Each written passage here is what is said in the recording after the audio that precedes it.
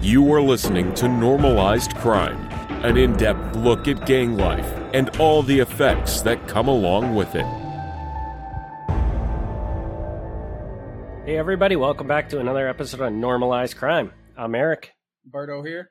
And Berto, what do you got for a subject for us today? Actually, before we go into the subject, would you like to tell the audience about the exciting news that happened to you the past week? See if he remembers what the news is. I think for a lot of people, it's a milestone. So it's definitely noteworthy. Being that my first real run-in with the law happened about, when I was about 13 years old, being on supervised supervision through the bulk of my life, if I was free. I think it's worth noting that on Tuesday I was finally removed from all supervision. No more probation officer, no more urine samples in the cup, unless it's for a job interview.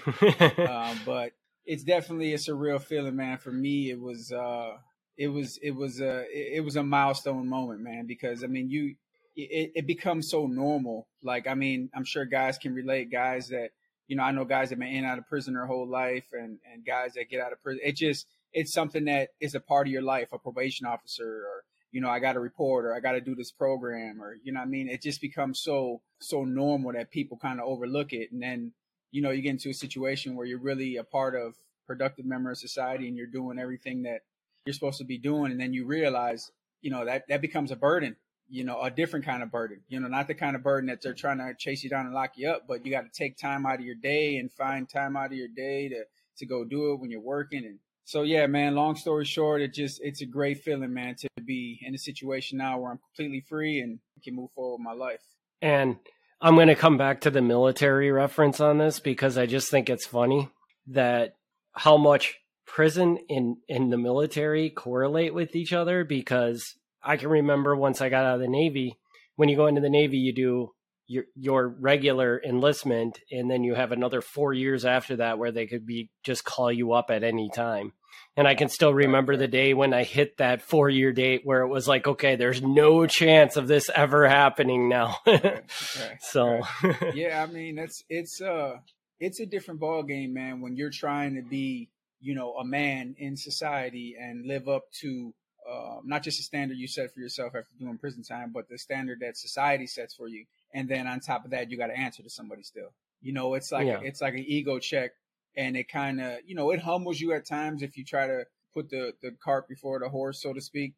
But for the most part, it becomes, just the inconvenience, man. And not that, I had a decent probation officer. She was super cool. She wasn't always on my tail, but just the fact that even if I had to go somewhere, or, go back to Milwaukee, or when I was driving for my job, I gotta, hey, I'm leaving the state, or, I got stopped by a cop, a check for my truck, or just anything. Anytime your name goes into a system and it pops up, it alerts them. So yeah, it's just a hassle, man. And on top of that, the what it signifies is the big thing for me. It just signifies that serve my debt to society, man, and I can be a free man, and I deserve where I'm at. And finally close that chapter of your life and move. Well, you have been moving forward, but you can move forward fully free and clear of everything. So, well, congratulations on that. So, No, thank you. I appreciate you even bringing it up, man. To some people, it's, it's a blip on the radar, but to me, man, it's definitely a big part of my life that I'm moving past. All right. So you want to just jump in? What do you got for a topic for us today? Okay, so today I wanted to talk about, it's a controversial subject because, people are it seems like they're either ride or die on one side or the other. And that's cooperation with the government. There's a lot of misconceptions about cooperation, and there's a lot of truth about the cooperations that happen. And I think it's kind of good to maybe not clarify everything, because I'm not a legal scholar, or I'm not somebody who has all the right answers, but just give you my point of view of kind of how it works, how the cooperation works, and just share my viewpoint on maybe why I think, because you talk to, a lot of times when you're in these situations, you talk to a lot of people who are going through something similar to you. A lot of times those guys cooperate, but I'll get into that in a few minutes. But yeah, so I think I'll go over that. And then also just, some prison, kind of how prison is in the kind of prison that I was at, basically, just give you a rundown of your day to days and just kind of how things differ and give you some contrast. Cool. All right. Well, kick it off. I don't know that I have a preconceived notion of, I mean, when you say preconceived notion of cooperation, do you just think that there's people that are half on the side of you should never cooperate with the government, and then there's people on the other side that are just stoutly like, oh, that's the right move to make? Yeah, and I think we touched on it a little bit, man, how in the beginning, just about the hypocrisy and talking about how, sometimes it's okay for certain people to cooperate and it's not okay for other people to cooperate. Not that it's okay, but people kind of look past it or they have some understanding for it. And I'm not just talking about Latin Kings being in my gang or being in this gang or being in that gang. I'm talking about the street life in general, because there's people who have never been a part of any organized crime or anything like that just grew up on the south side where I'm from, man, and they live by street rules. They don't talk to cops, and it's not that they're, breaking the law or anything like that. That's just how they are. It's how they were raised. So, and I'm talking about families and families, and neighborhoods and neighborhoods. Maybe the generation changed a little bit now, but I know when I was growing up, like if something happened, people just closed their doors, man, minding their business, So that, I say that because cooperation came in later on. In my case, I wasn't the first to cooperate, and I'm not going to be the last. And so when I say preconceived notion too, I also think about the idea of what cooperation is, right? Like some people, they just think, oh, this dude cooperated, he's a snitch. And as soon as he, got arrested in the back of the police car, he was telling everything he knew, anything to save his own neck. So there are situations like that, right? And obviously, I've known people that are like that. But when it comes to the FBI, when it comes to the feds, man, these things are calculated. These decisions aren't like snap of the finger decisions. A lot of guys that get indicted, man, on a federal level, they're usually there for serious crimes, whether it be drugs, RICO. They're usually on a serious crime. Even when it comes to white collar, it's like, above, it's millions of dollars, So when people make a decision to cooperate, there's a lot of formalities that go along with it. And there's research that you have to do based on your case and what do you think is best for you. And a bunch of things come into play. And I gave an example to you, man. I gave my example. When it came to my cooperation, I didn't cooperate by myself. My decision to cooperate wasn't a sole decision. It was a group decision. I think as people understand my story and know my story, they'll start to see that I had a tight group, a tight core when it came down to it. And the core of my group was, unfortunately, it was the violent part of the gang.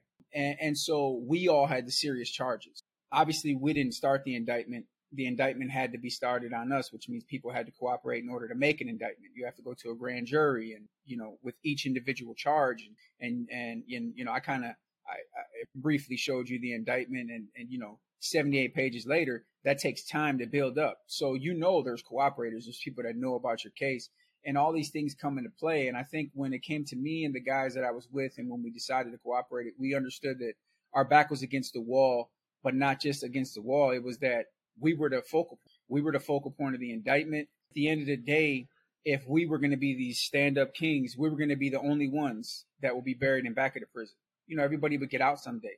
Even there was a regional Inca on our indictment. I think got like 5 years. I'm a foot soldier at the time. I had rank. I came up in certain aspects, but compared to what the indictment represented, having the regional Inca, the regional Kasinka, having guys that founded the chapter, I'm small potatoes in my mind, not knowing that I really wasn't. Cornerstone of our indictment, so to speak, was the violence. And so all these things, obviously you have to think about, you have to weigh when you're making a decision. And then in my case, I had to do it when I was 18.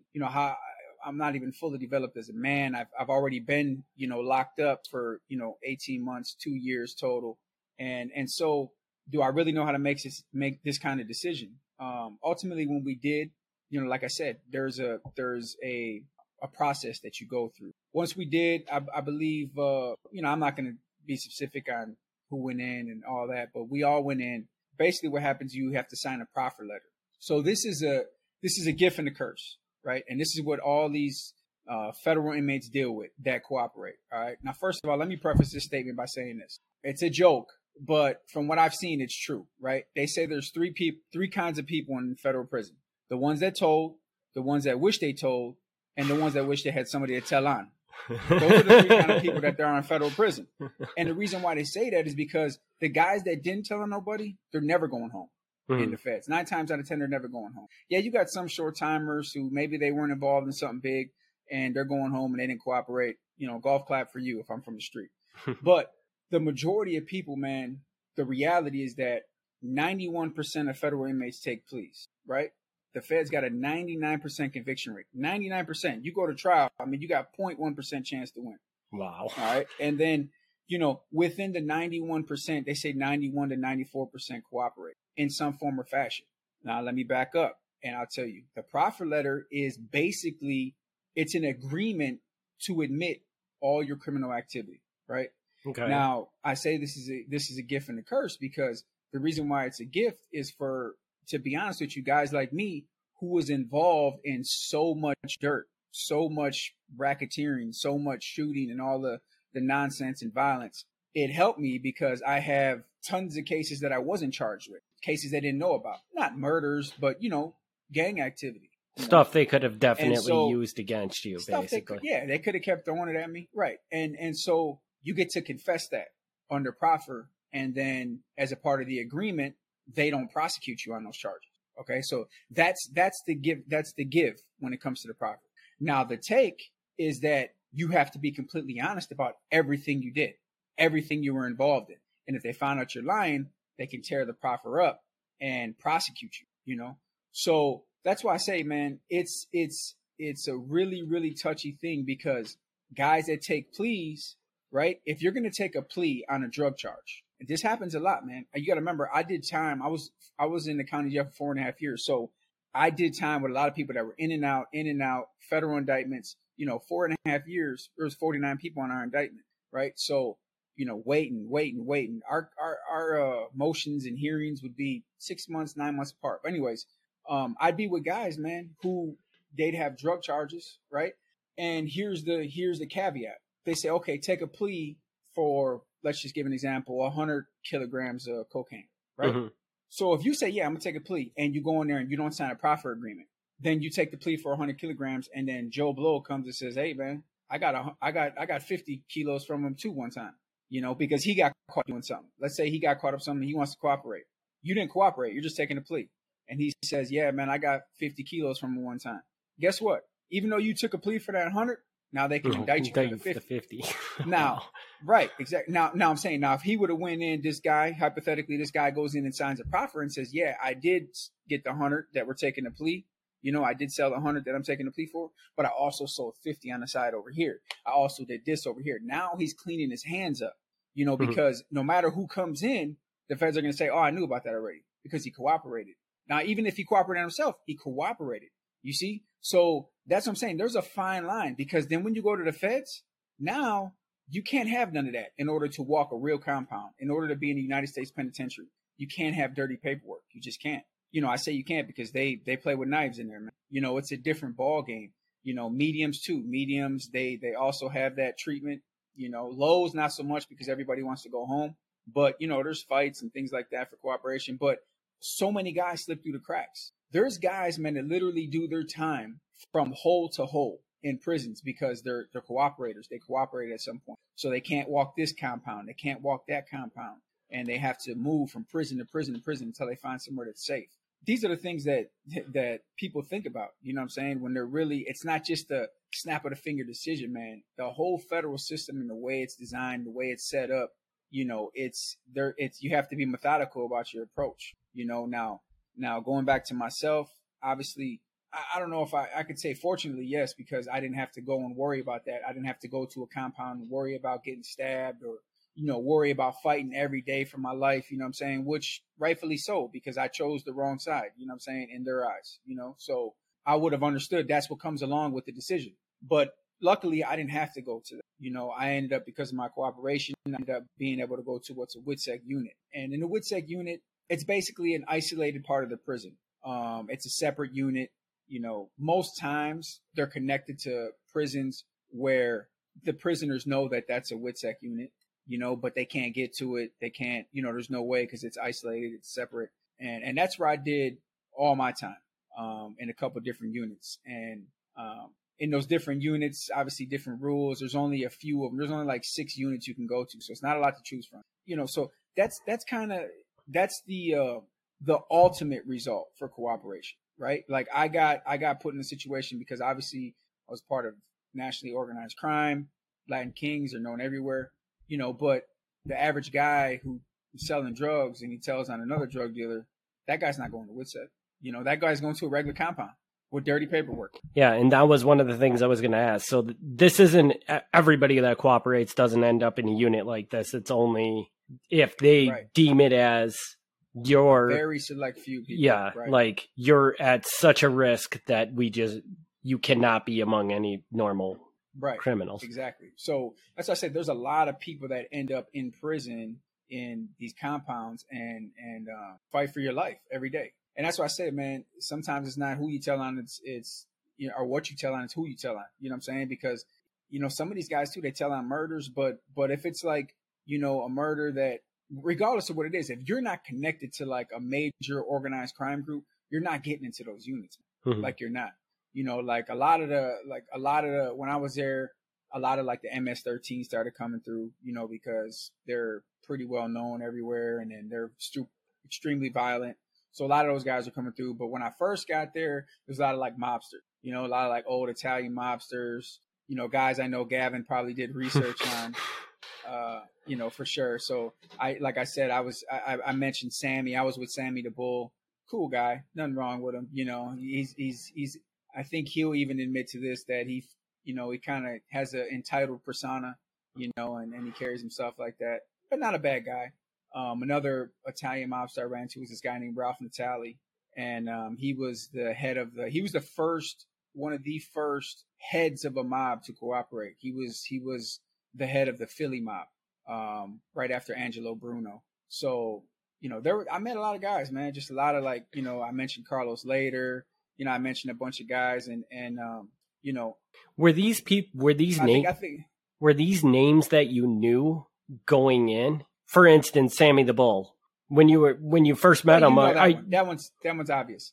Yeah, that one's obvious. You know that one, right? But like Ralph Natali, I wouldn't have known that. Yeah, then that's what I'm curious. And I remember in the 4-part podcast series, you were talking about the son of like a drug cartel leader or something, right? Yeah. I didn't know him, right? So his name was Serafine. Super cool kid, man. Like super cool kid. Real humble. But let's just be fair here. The dude grew up in a family that's worth $1 billion. His dad is El Mayo, which is Zambada. Vicente Zambada, which he's the number 2, or some say the number 1 of the Sinaloa cartel. And so his oldest son is Vicente, and Vicente was in the units too, but I was never with him. But he was in one of the units too. But you want to talk about lucking out. This guy had like, man, listen, man. I mean, I can't imagine how many guys, this guy probably ordered killed. And, hundreds of millions of dollars this dude was worth. Hundreds of millions. He got 15 years. I think he's out. I think he just got out because he cooperated. But yeah, I was with the youngest one. And Serafine was like super cool, man. Didn't never have to sell drugs. His family's worth crazy amount of money. But, unfortunately he did. He was he worked out in my workout car with me, man. He was super funny, like, broken English, but, intelligent. He understood.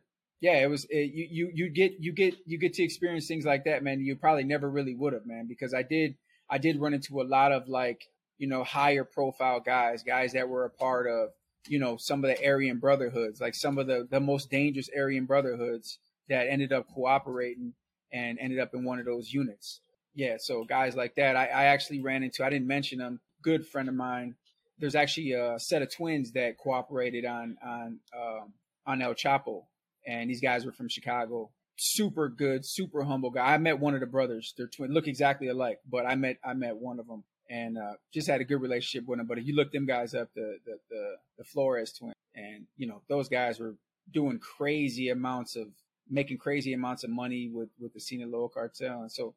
You you run into a lot of situations where your mind's kind of blown too. You know, regardless of what kind of lifestyle you're living, there's different people that do different things. Mm-hmm. And so, yeah, I did that. And as far as like day-to-day operations in prison, man, like, you know, for the most part, prison is like, yeah, I mean, what people have this vision in their mind, like when they get, you know, when they think about people in prison, it's like bars and cell blocks and, you know, they're throwing your food on the floor and Yeah. like, it's not that, you know, it's not that. It's you know, it becomes your home, man. Like, yeah, like you have pride in your cell, like people clean your cell, you have a desk. There's a lot of like really, really, like OCD people in prison. Like they want their room like super clean, you know, it's crazy. You run into a lot of that, but prison isn't what people envision, you know, and everybody gets into a routine, you know, some people get up and work out, you know, some people go programming, you know, some people, you know, they're bums all day like they would be in the street, you know, so it just depends, man. And then there's drinking in prison, there's smoking in prison, you know, all the things you shouldn't be doing. There's, you know, they got it going on. Obviously it's easier in a regular compound than it is in like the units I was in because they're so tight knit. But it happens, you know, it happens. And you know, it's just a part of what they call bidding. You know, when you bid, man, you're just trying to pass the time. One thing I would like to give some awareness to though, man, to be honest with you, is, you know, I did a lot of time in those units.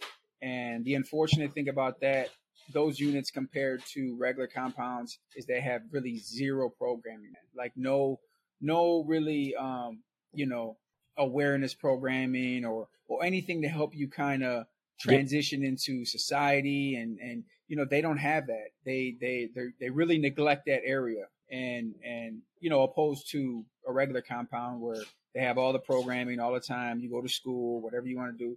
They don't have that there, man. You're just kind of sitting there idle and it sucks. That is really a shame, actually. You know, and man, a lot of that, yeah.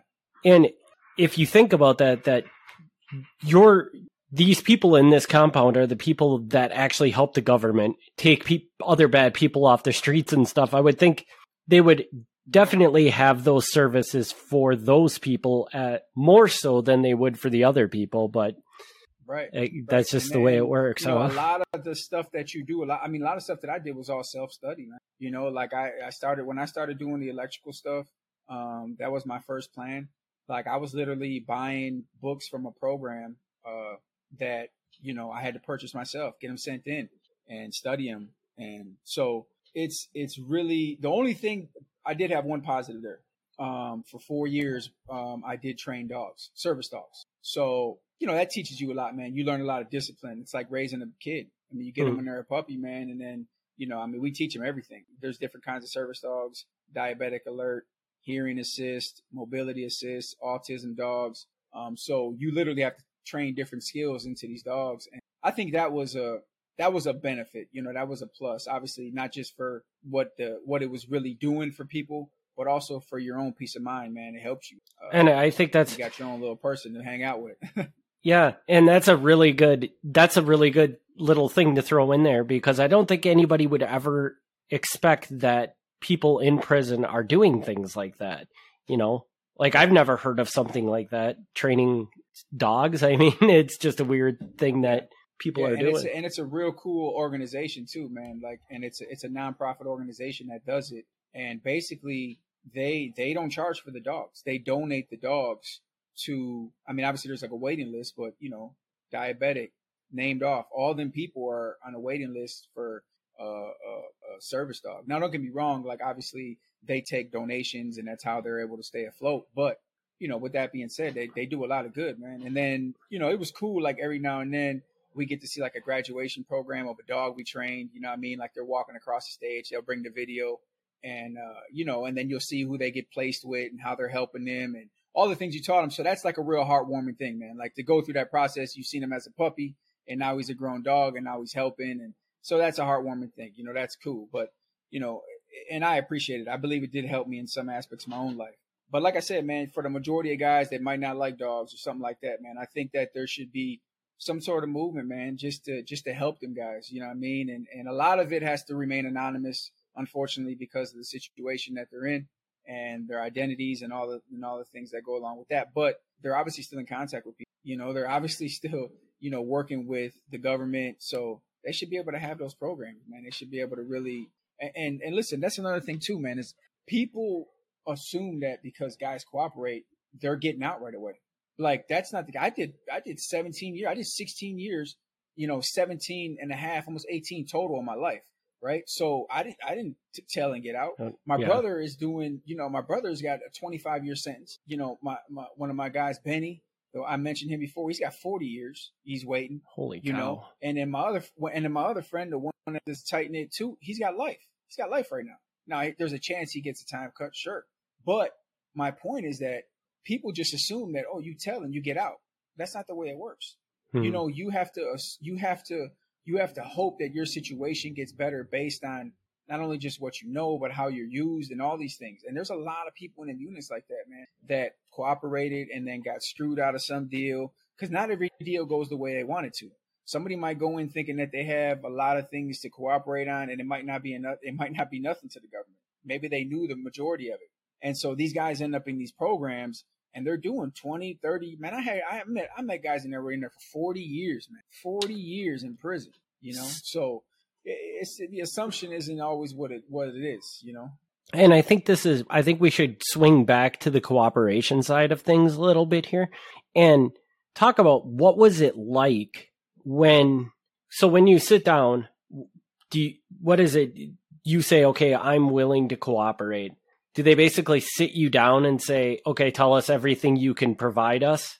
And then based on what you tell them, they come back to you with an offer? Or how did they come to No. Once you make that decision, that's the thing. That's the cornerstone, is that they can't make you any promises. You see, unless you go to them with like some crazy, I can tell you where 10 bodies are buried and I have all the guns for them and I know exactly who did it and I have all the details. You don't have no leverage with the government. So basically you're at their mercy. They're never giving you an idea what they're going to give you unless you have some sort of leverage. But when you're going in there and, like in my case, I had a bunch of violence, I knew about a bunch of violence. Obviously, I was one of the main targets. I can't go in there to making demands, So when my initial cooperation started, it was basically a situation where they were inquiring to talk to me. They were telling my lawyer, hey, listen, bring him in. We want to talk to him. And, initially we were going to trial. Like I said, we didn't cooperate for about 18 months. We were going to trial. We had an idea of what we wanted to do. We had the discovery. And then once we seen the discovery, who the cooperating witnesses were, it obviously destroyed our defense.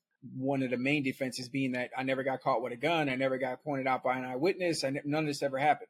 Right. But that's irrelevant because you got somebody who says they were standing right next to you when you did it. Right. So that's the thing. These are all the things I was thinking about when I decided to cooperate. And then, when you make the decision, your lawyer says, okay, yeah, well, let's go in. Your lawyer is really cognizant of what's going on. I had a fantastic lawyer who was like really, really protective of me.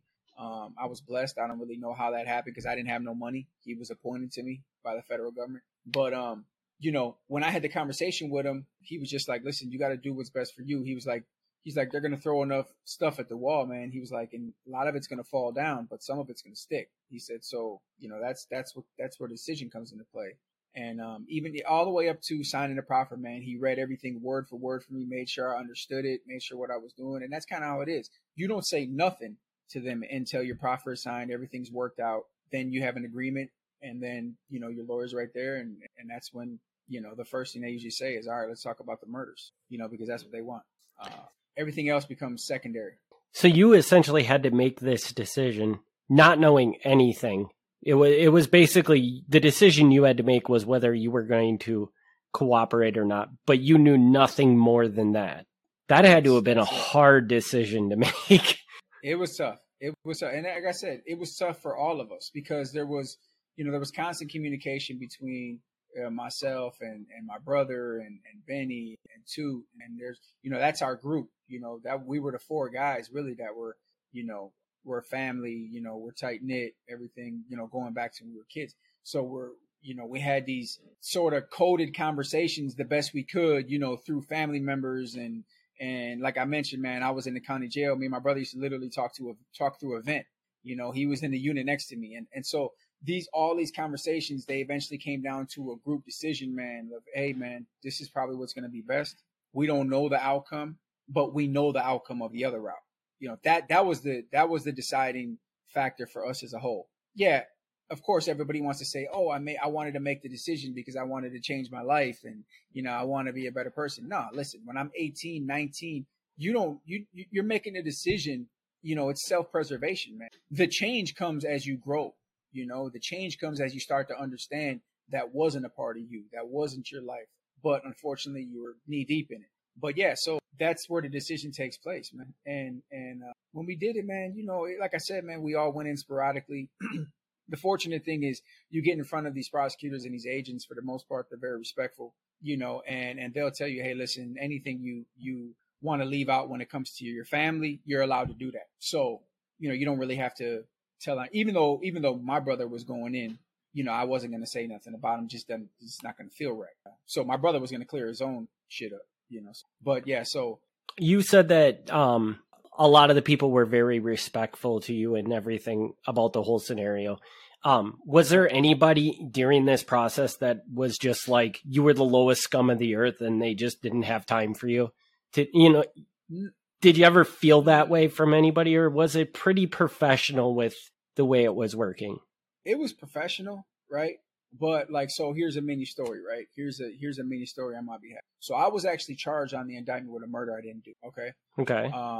Murder I knew nothing about, and it just goes to show the people that went to the grand jury on me, that got me indicted on these charges. They were so eager and so determined to try to help their own selves out that they literally made up a murder on me, literally made up a lie that I did this murder. Craziest thing in the world. And so I was charged with this murder. And for the first, even once I started cooperating, for the first, I don't know, maybe 9 months, man, they were convinced that I did it.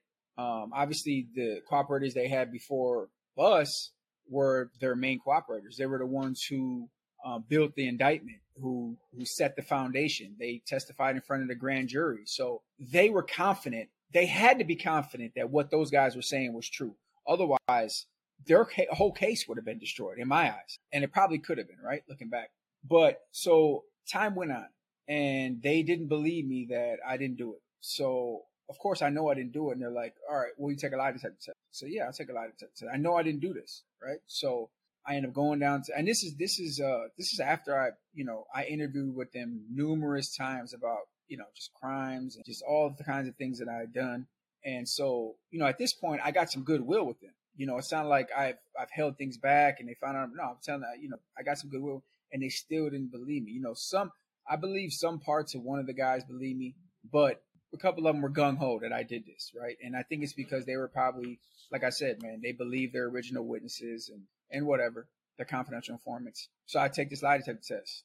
I failed, right? Really? So, yeah, so I failed a lie detector test. And I can remember the questions, they were so similar and they were stupid. You can understand why it's not admissible in court, because it's the questions, like if you got one of them right, because I believe they said I failed on one question every time. So if you fail on one question, but you either get the other two right and you're discussing the murder, I don't understand how you could be also, ultimately determine that you're lying, right? Like if they say, let me give you an example. So the questions say, okay, do you plan to be honest about this murder? Okay, that's one of the questions. Okay. Do you plan to tell me everything you know about this murder?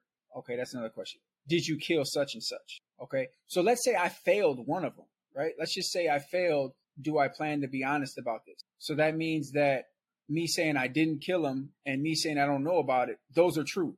It doesn't make sense. How does you tell me I failed one? Yeah, I failed one every time.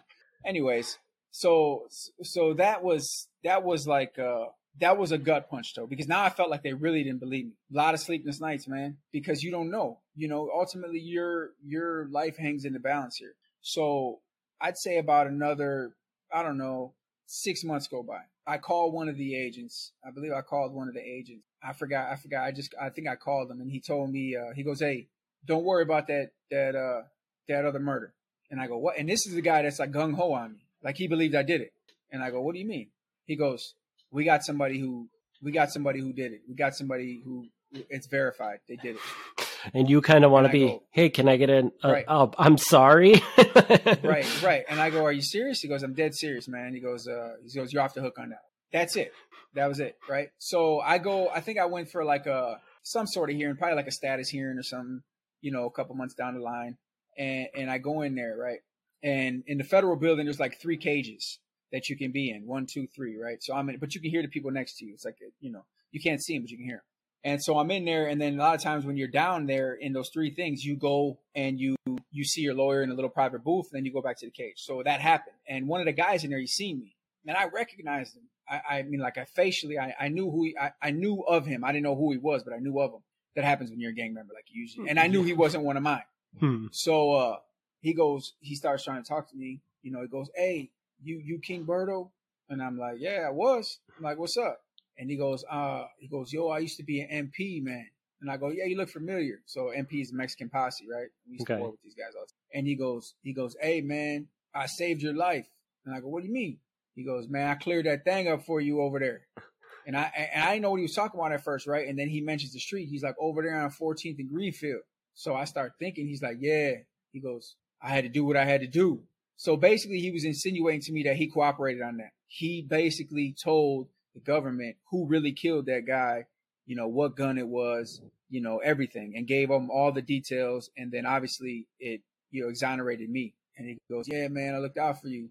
And so I started thinking about it. I said, man, you looked out for yourself. I said, thank you though. You cleared it up for me, but I knew I didn't do it though. You know what I'm saying? I knew that there was going to have to be some sort of light shed on that. Now, I'm guessing the reason why it was so nonchalant about me being exonerated, because I had to put on the record and everything, at my plea and my sentencing, everything. I had to be on the record that I was exonerated. But I'm guessing the reason why it was really, really kept, under wraps is because ultimately it destroyed 2 of their main witnesses. Because now they could never be put on the stand.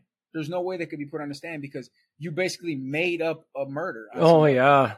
Yeah. So how can those guys be credible at all? That is very true. And one of the guys, that cooperated, one of the guys that made it up, he was actually in for a murder already in the state. And he was one of their main witnesses. And he's a dude I mentioned in my story. His name's Rense. He was a good friend of mine, always around us.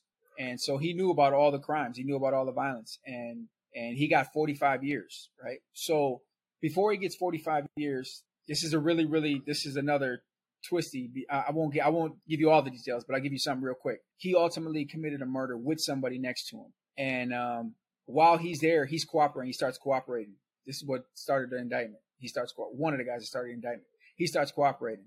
While he's cooperating, he starts believing because he hears that there's a possibility the guy that was with him, his bullet actually killed the guy that he's being charged for. Like, yeah, he shot at those guys, but there was 2 guys shooting. So he's saying, oh, my bullet didn't do it. Well, unfortunately, the witnesses they had for that murder, they don't want to make them wrong. You see how that goes? Like, they don't want to make their witnesses wrong. If their witnesses tell them something, they got to roll with it. So anyways, he tries to double back and say, you know what? I'm going to go to trial on that murder because I didn't do it. I'll still cooperate in the federal case, but I'm going to trial in the state. And he goes to trial and he loses. And he gets 45 years. So he gets 45 years, and then he cooperates in the feds. And I don't know if they ever took any time off. He was in the state prison, but yeah. So that just goes to show, like, he came forward. He tried to give him everything he could. He had a murder. He lied about that murder. I don't even know how him and there's this other guy named Payne. He was one of the other main guys that started the indictment for us. I don't even know how they corroborated that murder to charge me with it. Like how they even, like, where do you just come up with that? I didn't even know the murder happened. That's what's crazy. Yeah. I never heard of it. Like, I didn't know the guy. Like, I never, nothing. So imagine me when I get the indictment, I see it. I'm like, oh, they're stabbing in the dark. They got nothing. That's how it goes, man. That's just the way of the world, I guess. I bet you that cop was really upset when when he found out you weren't the guy that did it. That was a bad day for him. Ironically, he ended up being really, really good, man. Like, he ended up being really, really cool with me. The guy knew me since I was literally like 8, 9 years old, because 2nd District my mom used to actually be a crossing guard for the school right over there. So I've seen him around for, I literally walked him to retirement, because we had to have contact, obviously, once I started cooperating. And so I was in contact with him until literally he retired. And all these guys, like, the state district attorney, this dude prosecuted every Latin king that ever came through the state. He was another one, I remember when he retired, so it's a crazy thing that, ultimately when you make these decisions, like, you're kind of tied to the people that you're talking to, and you stay with them for a while. Unfortunately, that's just the way it goes. I think to put a bow on all that, Eric, real quick before you ask me something, yeah, is that, I just want people to understand that there's more that goes into somebody just cooperating than thinking, oh shit, I got to go home. yeah. Obviously that's a part of the equation. You understand your back's against the wall. People are looking for self-preservation. Of course, I'd be a liar to tell you that's not something that goes through your head.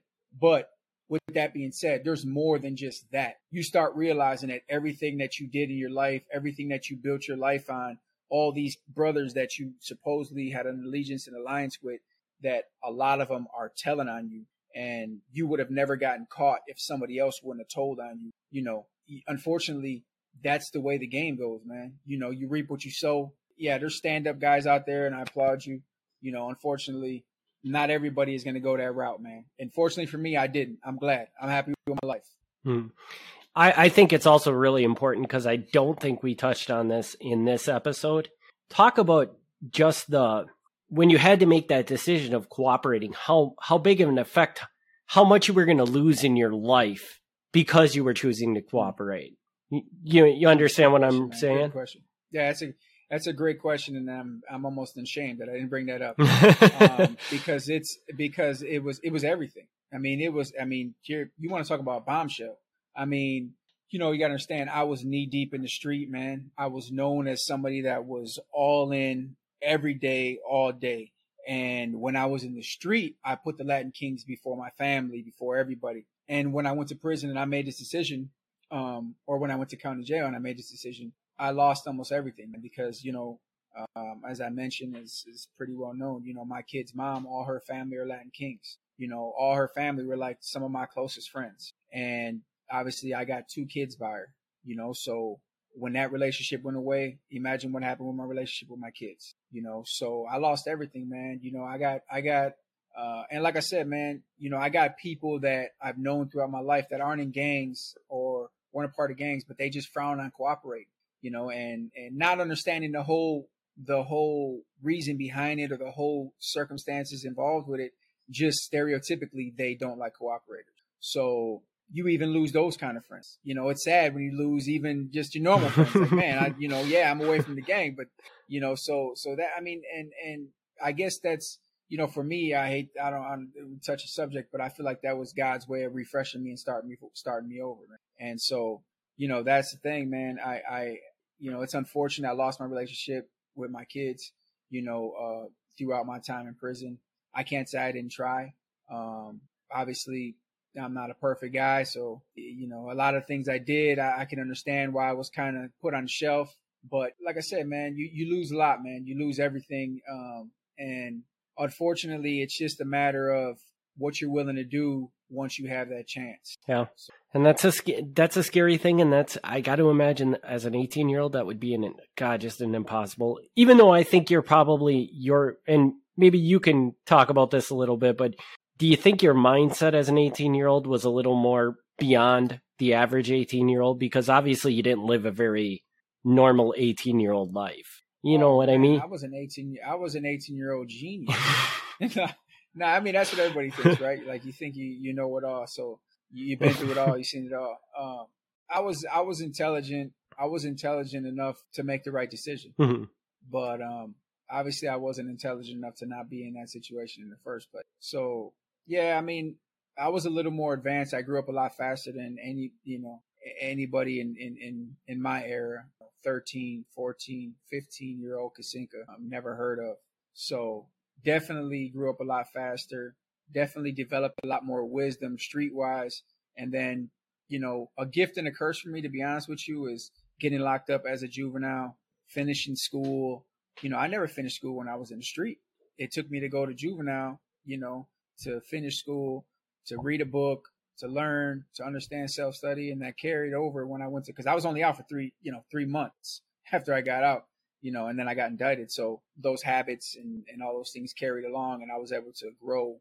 But 18-year-old still is going to be it's going to be a hard thing to make the right decision at that time in your life, but fortunately I did, man. And good job on you for it. I mean, really. So, I'm trying to. Yeah, hopefully I can kind of, spread some of that juju out to people that are kind of lost out there. Man. Yeah. And hopefully, they listen to the podcast one day, whether to say, man, I hate that dude, or to say, man, you know what, he's got a point. Yep. So I actually want to ask a couple more questions about the prison side of things now. And right. Being that you were in a different kind of prison than what I'm probably used to seeing. When I see the prison, and now my prison experience is basically television, so it's probably a terrible reference, but you always see the very clickiness, and you kind of have to once you get in there, you have to find your group and cling to them so that you're kind of safe from the other groups and things. Is any of that, did you experience any of that? Was that a real thing? Could you go into prison? So it's a real thing, right? In federal prison. And ultimately it's done. It depends where you're at, but not for me. My situation wasn't like that. But is prison really like that? Yeah. Like you go into prison, and especially federal prison, right? So you go into federal prison, let's just say you weren't a cooperator, or even if you were a cooperator, but you're going through regular federal bureau of prisons, you're not going through what I went through, right? Ultimately when you get to a federal prison, the first allegiance is always your gang. So if you got a known gang, right? Like if you're some street gang, 21st and Hopkins, like they're not going to know you, right? But if you're a part of organized crime of any kind, they're going to tell you where your people are at.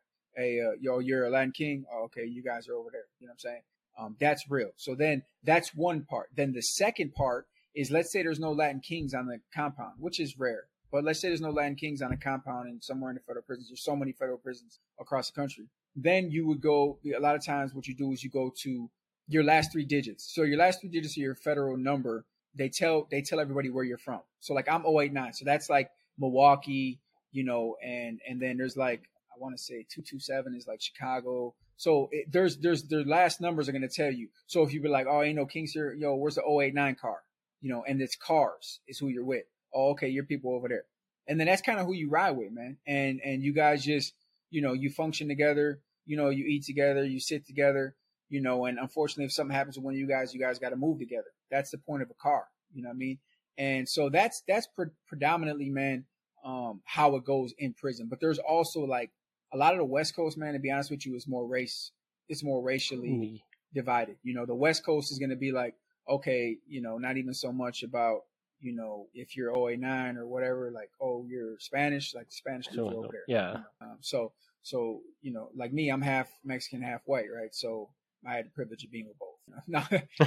But where I was at, man, like you didn't have that issue, man. You could just hang out wherever you wanted.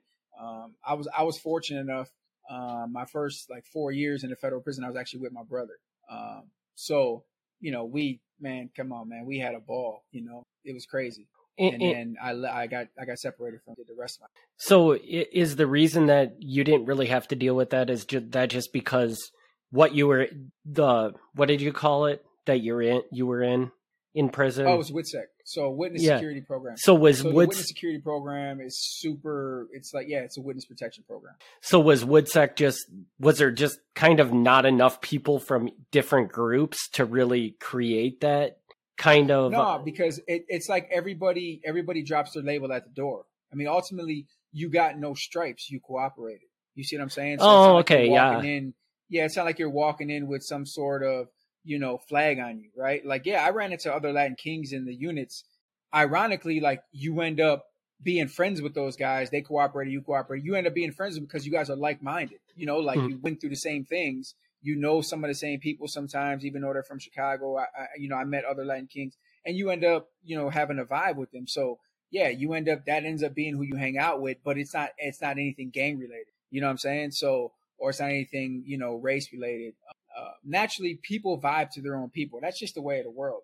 Right. It's like, it's not, fortunately where I was at, it wasn't like dictated like that. You know what I'm saying? It was just more of a, yeah, man, you meet guys and you hang out with them. Like I said, I was with my brother, and I was actually with my half brother. So I was fortunate enough to be with, two family members. And, the first 2 years flew by because, like I said, man, it ends up being like your house, man. Like you're doing regular, like I got into sports, you do all kind, and then you do the bad stuff too. I got into drinking, smoking, and you try to pass the time the best you can, man. And for us, it was all about comedy. Like me and my brother, like all we did was want to laugh. So, yeah. So that's what a lot of our time was in the first 4 years. But yeah, so man, it's not like that where I was that fortunate. Well, that's good.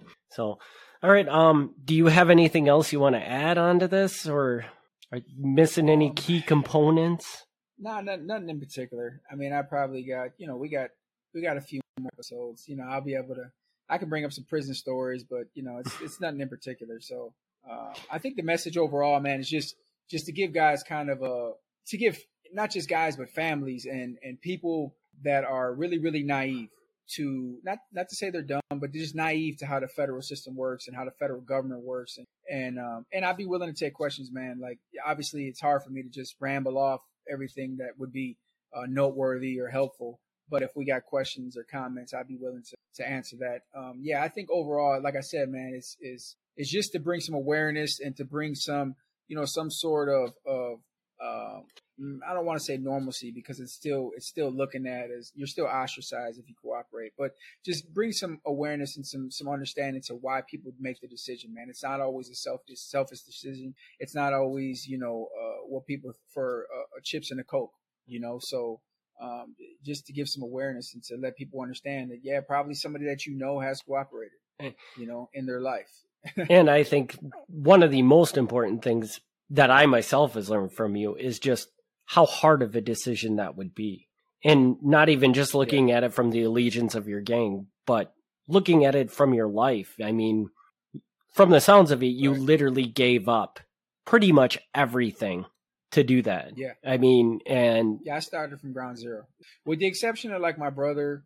Obviously my brother is like the closest person I got to me, you know what I'm saying? I gave up everything. And ultimately, you put yourself in danger, when you make a decision like that. I know that I'm on some hit list somewhere, somebody, a lot of people would rather see me dead than alive. I understand that. And ultimately you put people that in danger, even though they're not involved. And so you're right, man. It's a complex decision and it's not one to be taken lightly for sure. But, I think it's important to kind of bring some sort of humanity to it, man, because people need to understand that there's a lot of guys who might proclaim to be stand up and they just never got exposed. They just never had their paperwork come out. But I know the truth.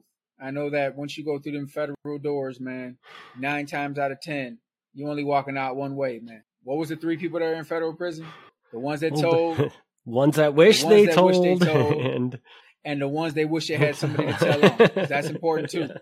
It's not what you tell about, what I mean? It's who you tell on and, how important you are to them. Otherwise, you can be a tattletale all you want, but that's not going to get you nowhere. Cool. So. All right. Well, yep, that's the truth, man. All right. Then we will wrap this episode up. Do you have a subject in mind for the next episode? Times where you get lucky as a criminal. I think that's a good one, actually. In the game of life, when it comes to being, an organized crime, it's a cat and mouse. It's a Tom and Jerry with the cops, and ultimately, a lot of people, everybody gets caught or you die or whatever it is. But sometimes you get away, man, and sometimes you get away with crazy luck, and you wonder how the hell did I get away with that? We can touch on some of that. Yeah, cool. I actually look forward to that episode. That'll be a really interesting one, and I do think we should come back with an episode just about prison stories, because I know that you have a ton of just not really on the subject of anything, but just humorous things that happened in prison. So I think that would be a really good episode to crank out. Sure. So all right. Yeah. Well, we thank everybody for tuning in. We will be back in a week with another episode. Make sure that if you're not a podcast listener, subscribe to the podcast. If you're not a YouTube listener, we also have these available in shorter clips on YouTube to check out. So check that out as well.